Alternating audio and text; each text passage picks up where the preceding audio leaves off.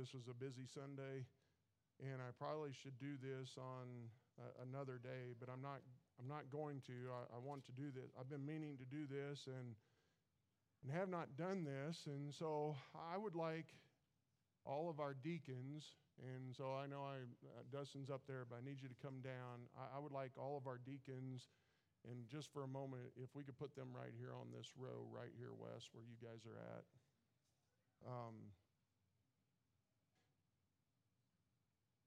It tells us in Acts chapter 6, says in verse 1 that, and in those days when the number of the disciples was multiplied, there arose a murmuring of the Grecians against the Hebrews because the widows were neglected in the daily ministration. Then the 12 called the multitude of disciples unto them and said, It is not reason that we should leave the word of God and serve tables. Wherefore, brethren, look ye out among you 7 men of honest report, full of the Holy Ghost and wisdom, who we may appoint over this business. And so we know that they did that. And then we know just one passage quickly here. This is right off the cuff, all right, so bear with me, but maybe should have gone in more detail. But it tells us in Philippians chapter 1, now this is sometime afterward, so we're probably talking 30 years later, or at least 25 years later. Paul and Timotheus, the servants of Jesus Christ, to all the saints in Christ Jesus which are at Philippi, with the bishops, which are the pastors, and the deacons. And so we know that in our churches today, there are 2 offices. There's the office of the pastor, and there's the office of the deacons. And we know that the deacons are not a governing board. As a matter of fact, your pastor isn't a governing board. Your pastor ought to be a servant. And these gentlemen are servants also to this church. And they have done a wonderful job. And I know that we have added Dennis this year as another deacon. And I just wanted them to come forward today, and we're going to have them stand in a moment. But before that, Wes, I want you to come over here if you would. I'd like Thane, if you're around, wherever Thane's at, I'd like him to come. Tyler, you're right here. You know, just for sake of size here, we can't. Rory, I'd like you to come over here. Pat, if you'd come over. Nick, if you'd come over here. I just want to pray with these men, pray over these men today, and let you know that these guys are true servants to our church, and I am truly thankful for each one of them. And they have shown themselves to be honorable in their behavior. I pray for them daily, pray for their families daily. They have wonderful families and serious about serving the Lord. And they'll never know on this side of heaven how much I depend on them. And they really take a load off as the church continues to grow, and the burdens that you carry. And I know God's the one that has to carry those, but they have been a huge relief in helping with all of that. And I wanted you guys to know who your deacons are in this church. And some of you didn't know who the deacons were, and I wanted you to know who they are. And so, but we're going to take just a moment here, and we're going to pray for each one of these gentlemen. And so, Wes, I'd like you to pray first. Tyler, you pray second, and then I'll close, okay? Let's pray for these gentlemen and their lives, their families today, and the ministry here. Father, we thank you for each and every one of these men. Thank you for their submission to you and the Holy Spirit, their willingness to serve. And Lord, I just pray that you continue to make them men of wisdom. I pray that they would, Lord, I just pray that you'd protect them, protect their families. Lord, just watch over them. Lord, thank you for the strength and the help that they are to pastor and to this church. Lord, I thank you for their love for our people. And Lord, I just pray that you continue to just bless, continue to give them a heart for service. And Lord, I just pray that, Lord, I just thank you for each of them, and I just pray that you continue to watch over them. In your name we pray. Lord, we do come before you, and Lord, we do thank you for Dustin, Todd, Eric, Tony, and Dennis, and Lord, we thank you for what they mean to this church. Lord, we thank you for their heart and their servant's heart and their heart that helps drive pastors' visions, and Lord, we thank you that they are the men that they are. Lord, we pray that you would put a hedge about them. Lord, I pray that you would protect them, protect their families. Lord, give them wisdom. Lord, give them strength as they deal with the things that they deal with. Lord, we pray that you just help them to be continue to be the help to pastor that they have been. Lord, we are so grateful for these men, so humbled that these men are in our midst. Lord, we just thank you for all these things. Father, we continue to pray, and Lord, I thank you for Dennis. Thank you for Deanna, and I pray that your hand be upon them and your hand of protection and provision. I pray you give him wisdom, Lord, as he continues to serve you and serve our church family. And Lord, I thank you for Tony and Kristen and his kids. And Lord, I just pray that you will, Lizzie and Clayton, and I pray that you just bless them and guide them. And Lord, I pray you continue to use them greatly and protect them, Father. And thank you, Lord, for servant's heart. Thank you for Eric and Mindy and Lord, we just thank you for Brody and Kinzer and Darlene, and pray, Father, that you will bless them and protect them. And Lord, thank you, Lord, for just the servant's heart he has also. And pray, Father, you continue to just strengthen Eric and help him, Lord, to just continue to grow and be what you'd have him to be. Thank you, Lord, for Todd and Missy. And Lord, I thank you for Kara and Nate, and pray, Father, that your hand be on them. And Lord, we just thank you for the encouragement that they are, and thank you, Lord, for bringing them here.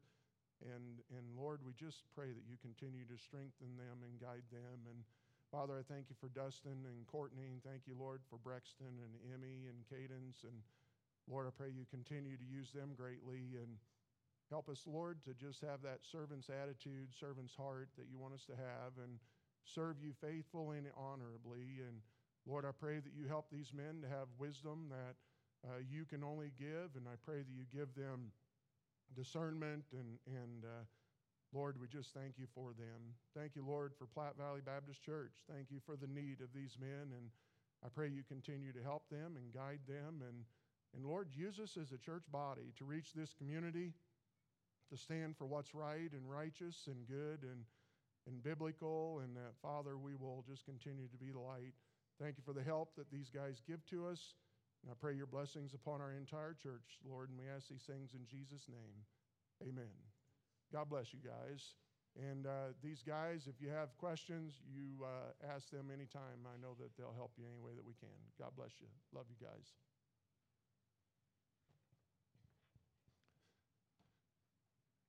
The pastor is probably the only one that understands the complete necessity and the blessing of having those guys, but it is a blessing to have them. So kids, you can head on upstairs.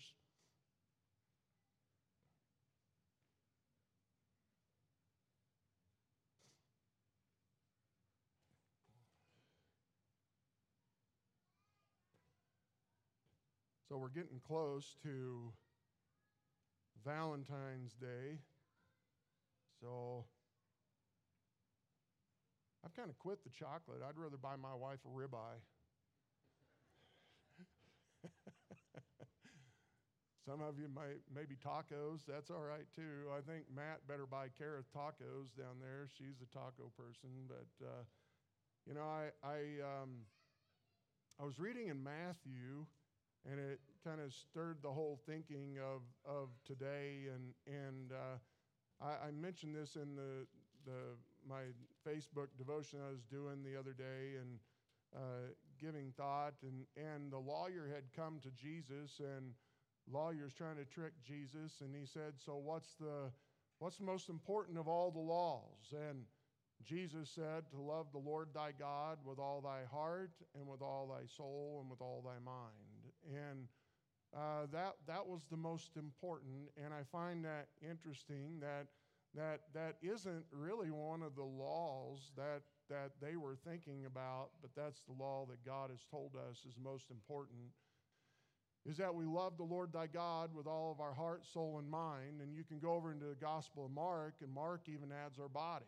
And so heart, soul, mind, and body. But we are to love him with everything that we are. And, you know, I was given thought to that this week, and God uses our own lives as examples so often.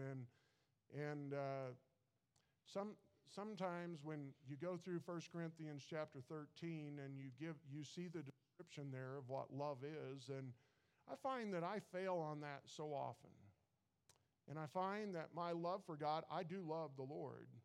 And I try to love him with all of my heart, soul, mind, and body. There's this nasty old thing called sin nature that always seems to jump up there every once in a while and causes some problems, but I'm so thankful that God knows my heart. Because really my love for him is sometimes fluctuating, and it shouldn't, but it does. And that's just the fact of life. That's who we are. And I'm not justifying it, but those are some of the battles we have. But that's not what I want to think about today. I have that message started, and it's on my desk, and I just couldn't get it done and was thinking about it. And then this one came, and I thought, you know, maybe the thing that I need to look at before we start looking at our side of love and how it fluctuates and how there are messes that get in the way. I just thought maybe today we could focus for a few minutes here on the love of Christ.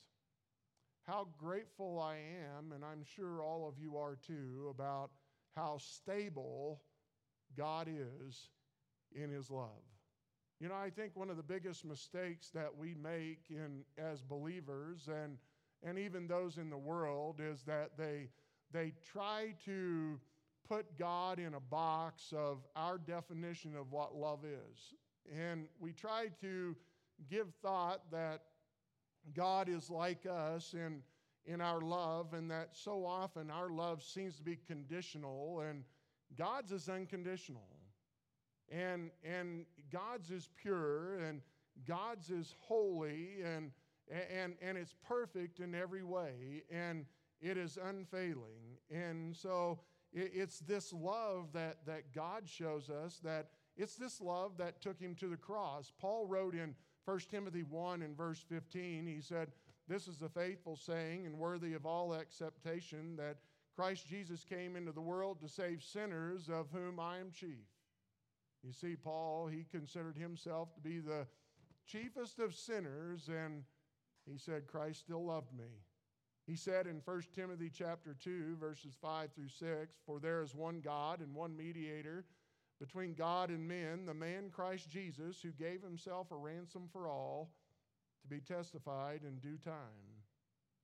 And so it's this love that Christ has that drove him to that cross, even for those of us who truly don't deserve it, and he still went to that cross. And even while he was on that cross, he displayed his love through a forgiving spirit. I mean, this boggles my mind. In Luke 23, verse 34, then Jesus, "Father, forgive them, for they know not what they do."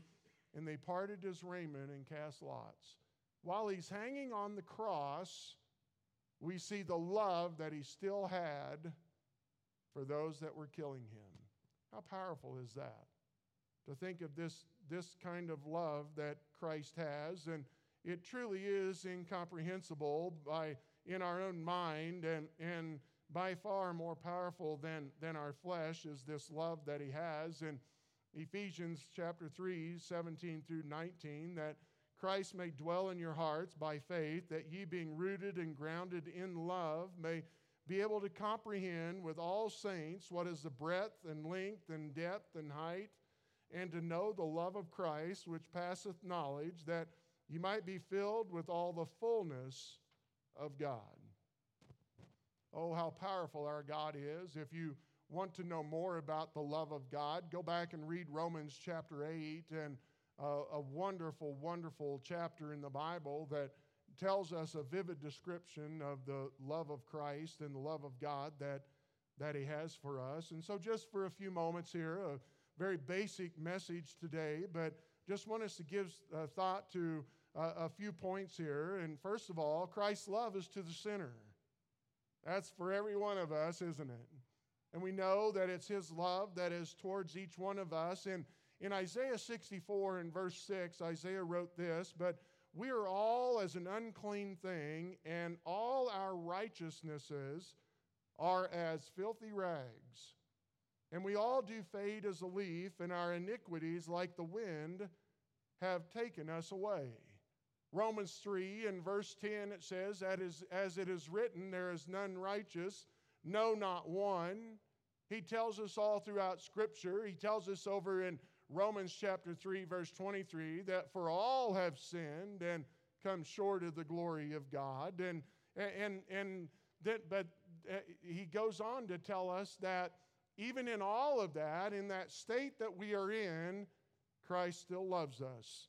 It tells us the purpose for His coming in that love for the sinner in Matthew 18:11, "For the Son of Man is come to seek and to save that which was lost." That was me. That was me. I can't imagine how in the way that I express my love to Him, that He still loves me. And it's unconditional. And He saved me on that day so many years ago in that small town church of Spicker, Missouri, and saved me that day and has loved me and continuously has been my Father since that day. And we need to understand that Christ's love is to the sinner, and that's to every one of us. You do not deserve it. We do not deserve that love, but Christ gives us that love. And so be careful. It says in Romans 6:3, "For if a man think himself to be something when he is nothing, he deceiveth himself." But Christ's love is to the sinner.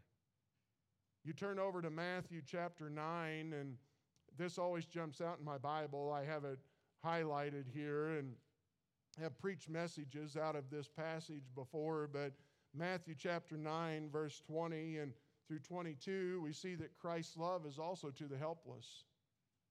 Tells us, "And behold, a woman which was diseased with an issue of blood 12 years came behind Him and touched the hem of His garment. For she said within herself, If I may but touch His garment, I shall be whole. But Jesus turned him about, and when He saw her, He said, Daughter, be of good comfort, thy faith hath made thee whole. And the woman was made whole from that hour." It tells us in the Gospels and other story in the other Gospels, maybe a little bit more detailed explanation of this. He was thronged by a whole group of people, and this woman in that crowd, thinking that she could go unnoticed, that she reaches through there and touches the hem of His garment, and He stops immediately and said that glory had passed through Him, and He wanted to know who had touched Him. And they're like, "Okay, Jesus, we're in a throng of people. Everybody is all over you, and what are you talking about?" And that's when He found that woman in her helpless state and knowing of her health issues that she had, and she was diseased, and her condition had been this way, it tells us, for 12 years, and she had reached out to all kinds of help, and nobody had helped. And so finally, in her helpless state, knowing that there's no one else that can give an answer and can help her condition, she goes to the only one that can truly help her condition. She goes to Jesus.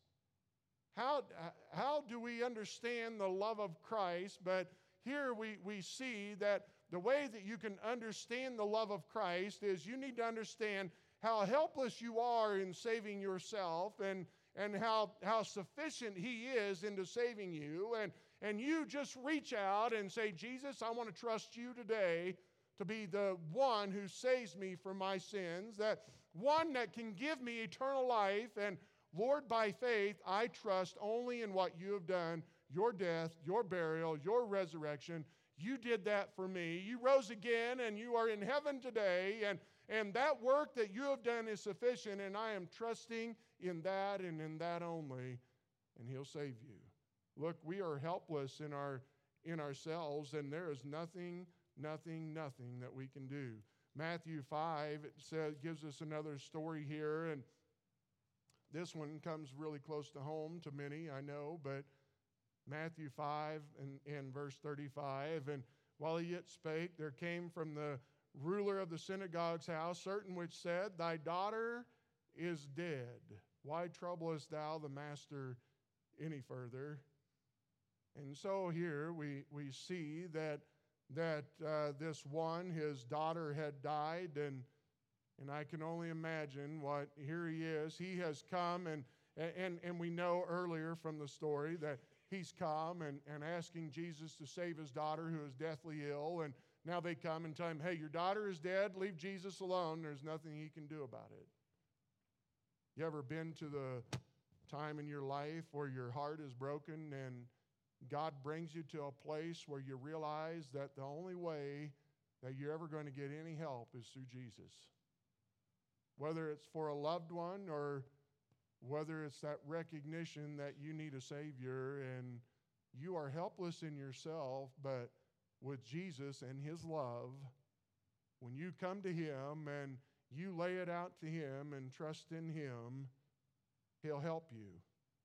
You see, Christ's love is always manifested to the helpless.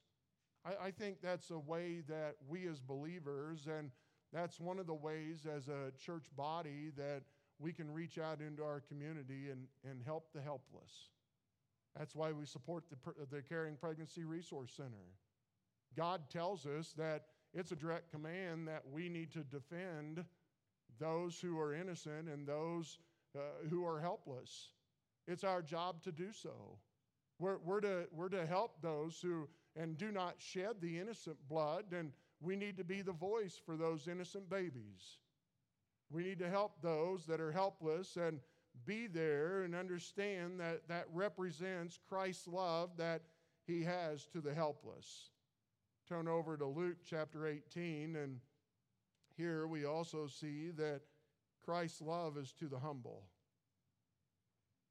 I think it's very humbling when we think about how fickle we are in our love to our Savior, and how one day we are on fire for God, and then the next day we're battling something in the flesh, or battling an attitude, or battling pride, or whatever the choice is of the day that we're battling with, and our hearts and our minds aren't on Christ, and they're not on God, and we see that we are beaten up all the time, and it really is humbling to think that even in our constant state of turning our back on God and not being what we ought to be, that there He is. He's still there. And He still loves us. You see, God wants us to be humble and understanding that we all have feet of clay. God has never expected us to be perfect in this day and in this flesh. He understands that, but He does want us to love Him with a pure and genuine heart. And so here we need to do that, but we need to understand that we need to come to Him humbly. It tells us in verse 9 of Luke 18, and He spake this parable unto certain which trusted in themselves that they were righteous and despised others. Two went up into the temple to pray, the one a Pharisee and the other a publican. The Pharisee stood and prayed thus with himself, God, I thank Thee that I am not as other men are, extortioners, unjust, adulterers, or even as this publican. I fast twice a week, I give tithes of all that I possess. And the publican, standing afar off, would not lift up so much as his eyes unto heaven, but smote upon his breast, saying, God, be merciful to me, a sinner. I tell you, this man went down to his house justified rather than the other. For every one that exalteth himself shall be abased, and he that humbleth himself shall be exalted. You see, the Pharisee was full of hypocrisy and a judgmental attitude, and the humble realized who they are, and they also realize who Christ is, and they humbly come to Him. And oh, how careful we need to be and how guarded we need to be. He has showed thee, O man, what is good, and what doth the Lord require of thee but to do justly, love mercy, and walk humbly with thy God. That's what he tells us that we ought to do. And so let us be humble in knowing and understanding that even when we fail him, he doesn't fail us. And he's always there. His love is not conditional. His love is unconditional. Jesus Christ went to that cross and he died for the sins of the world. You know, I have people come and talk to me sometimes, and sometimes they get out of here because they're ashamed of their behavior. They're ashamed of their sin. They're ashamed of what it's doing to their lives. May I tell you that it's the devil that's bringing the shame upon your life. Jesus Christ may be convicting your heart through the Holy Spirit of God, but all he's doing is telling you, you need to come to him. You need to call on him, and you need to trust in him, and you need to have a change of mind of who Jesus is. He's not some God who's sitting on the throne as an ogre and waiting to strike you with lightning and looking forward to sending you to hell. He sent Jesus Christ to die on that cross for the sins of all the world, for everybody that's here. And yes, we make a mess of our lives, and yes, we reek of sin in our lives, and Jesus knows that, and Jesus is willing to get dirty. He died on that cross. He shed his blood, and he was spit on and mocked on and beaten upon and gave his life so that each one of us could call on him and trust him as our Savior. Doesn't matter what the sin was, Jesus can forgive you of that. Know how we need to look to him and understand that that shame that is on your life is brought on by the guilt in your mind and the shaming of the devil himself. No, we shouldn't be proud of our sin, but we should be humble enough and realizing that we in ourselves can't save ourselves, but Jesus can. And so we crawl to him humbly and we ask him to be our Savior and trust in him for forgiveness, and he gives it to you. How joyful is that? The precious blood of Christ that was spilled upon that cross is sufficient to save all who will call upon him. He even said even the rich man could be saved, and that's when they said, well, how in the world, God, you're saying all these things about how hard it is, and how can anybody be saved? And he said the things which are impossible with men are possible with God. God can save you if you just come to him with that open heart. And the last thing, Matthew chapter 18, God's love is to the insignificant. And maybe to drive it home a little more in today's society, I've used this before, but Christ's love is to the non-essential. That still just gripes me when we have a government that tells us that there are some in our society who are essential and some who are not. It's paganistic. It's devilish. It's not honoring to God. Everybody is significant to God. He died on the cross for every one of us. He died on the cross for that little baby that's still in the womb of that young mother. He died on the cross for the most evil of men. He died on the cross even for Hitler.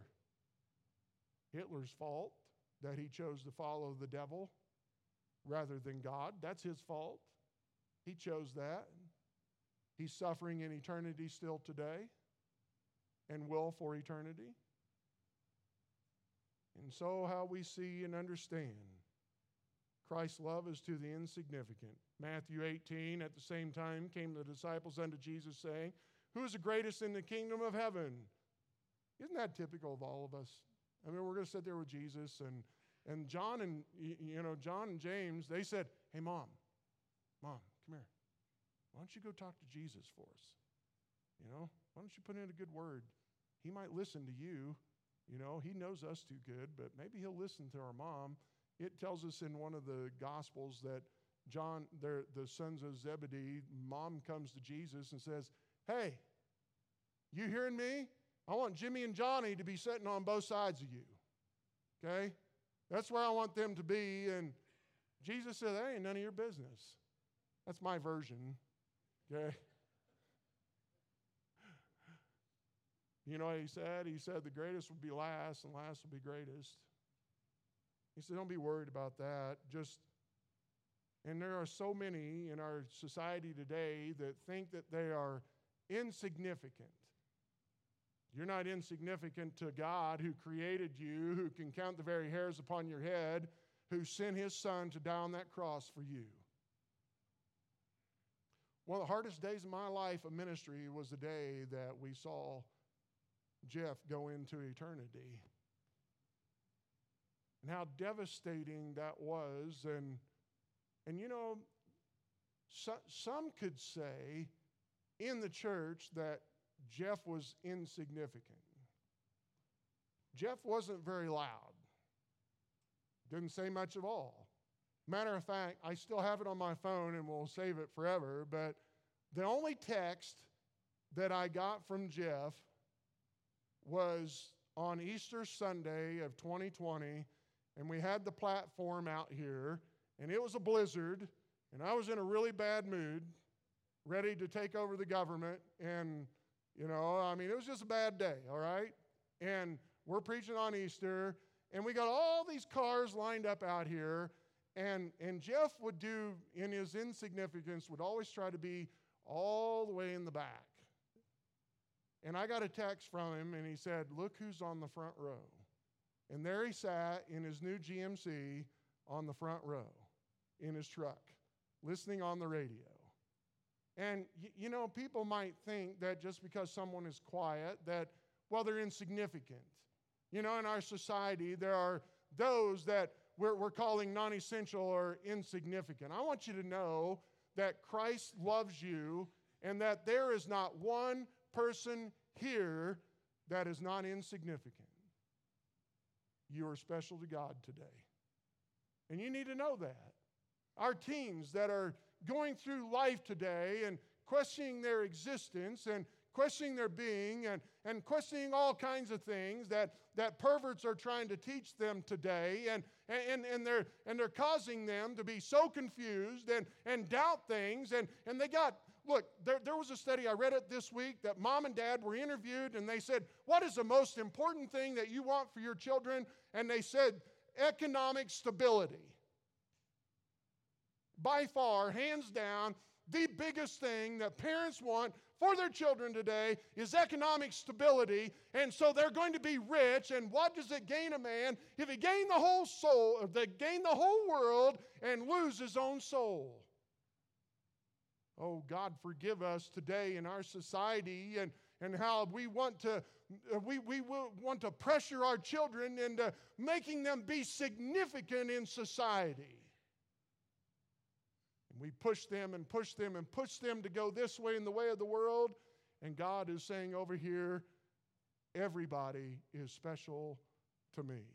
Let your children know that. Let your kids know that, first of all, that they are very special to Jesus. He died for them. And then you take time as a parent and show them that they are special to you. Work can wait.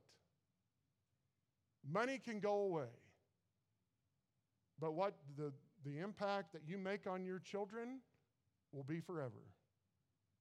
You know how important we need to understand. Christ's love is to the insignificant, and Jesus called a little child unto him and set him in the midst of them and said, verily I say unto you, except you be converted and become as little children, you shall not enter into the kingdom of heaven. Whosoever there shall humble himself as this little child, the same is greatest in the kingdom of heaven. And whoso shall receive one such little child in my name receiveth me. But whoso shall offend one of these little ones which believe in me, it were better for him that a millstone were hanged about his neck and that he were drowned in the depth of the sea. You are important to God today. Do you know that? Is he your father? I'm not asking you, is he your creator?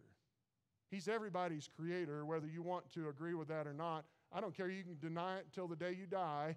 You're going to find out that your entire destiny was based upon what you do with what your creator has done for you, sending you Jesus Christ to be the perfect picture of love, and by what you have done with Jesus, Nobody else but what you have done with Jesus will determine whether you're in hell or whether you're in heaven for all eternity. And all you've done is saying that I deny and I reject the very love of my Creator. He loves us from day one. When we called on Christ to be our Savior, He said, you're a part of my family now. No longer am I just your Creator, but now I'm your Father. And you're in my family. And I'll take care of you. And I'll provide for you. And I'll show you how significant you are. I'll show you how important you are. And one day, we'll enjoy the benefits for eternity. That's the love of Christ. Oh, we could preach on this every Sunday. But how joyful it is to know we have a God who loves us. And so let us trust in Him and let us live for Him. And let our love, as we recognize His perfect love, let our love show forth that better every day. What hinders you today? I don't know, maybe your pride, or maybe it's, I don't know, some false teaching you've had in your life, or some false philosophies that you've garnered in your own life, or false thoughts that you've had about Jesus. But I'm telling you that the only way you get to heaven is through Jesus. And you call on Jesus today and let Him be your Savior. And if you know Him as your Savior, then live in the love of Christ today. Let Him guide you and show you and help you. And you'll find the joy that only our Savior can give. Let's pray. Father, I thank you for your word. I thank you for many who have that testimony, have seen and understood just a little glimpse at least of your love, and have called on you to be their Savior. Lord, I thank you for each saved individual who's in here today. Lord, I know you want them to know, and I know I don't want anyone walking out of here with any doubts. I pray that you stir in the hearts of each one who's here, and that, Lord, they can sit, they know through the Bible that they have trusted Christ, they have humbled themselves and called on you and settled that, and I pray that you would remind them of that. And Lord, but if there's one that has never done that and never been a moment in time where their faith has been placed totally in you, that, Lord, today they would just settle that. That they'll reach out to you right now, just as simple even as Peter called out to Jesus on the waves, Jesus, save me. Lord, I pray that in their simple heart and their simple way that they would express their faith and call on you to be their Savior. And I pray you do a work in their lives today and show them. Lord, I thank you for those who have and are following the Lord in baptism today. I pray that you bless that and bless those people and their families and their lives, and use them greatly as they take this step. And Lord, we thank you. Thank you for all that you're doing in our lives. I pray you continue to do so in Jesus' name. Amen. 500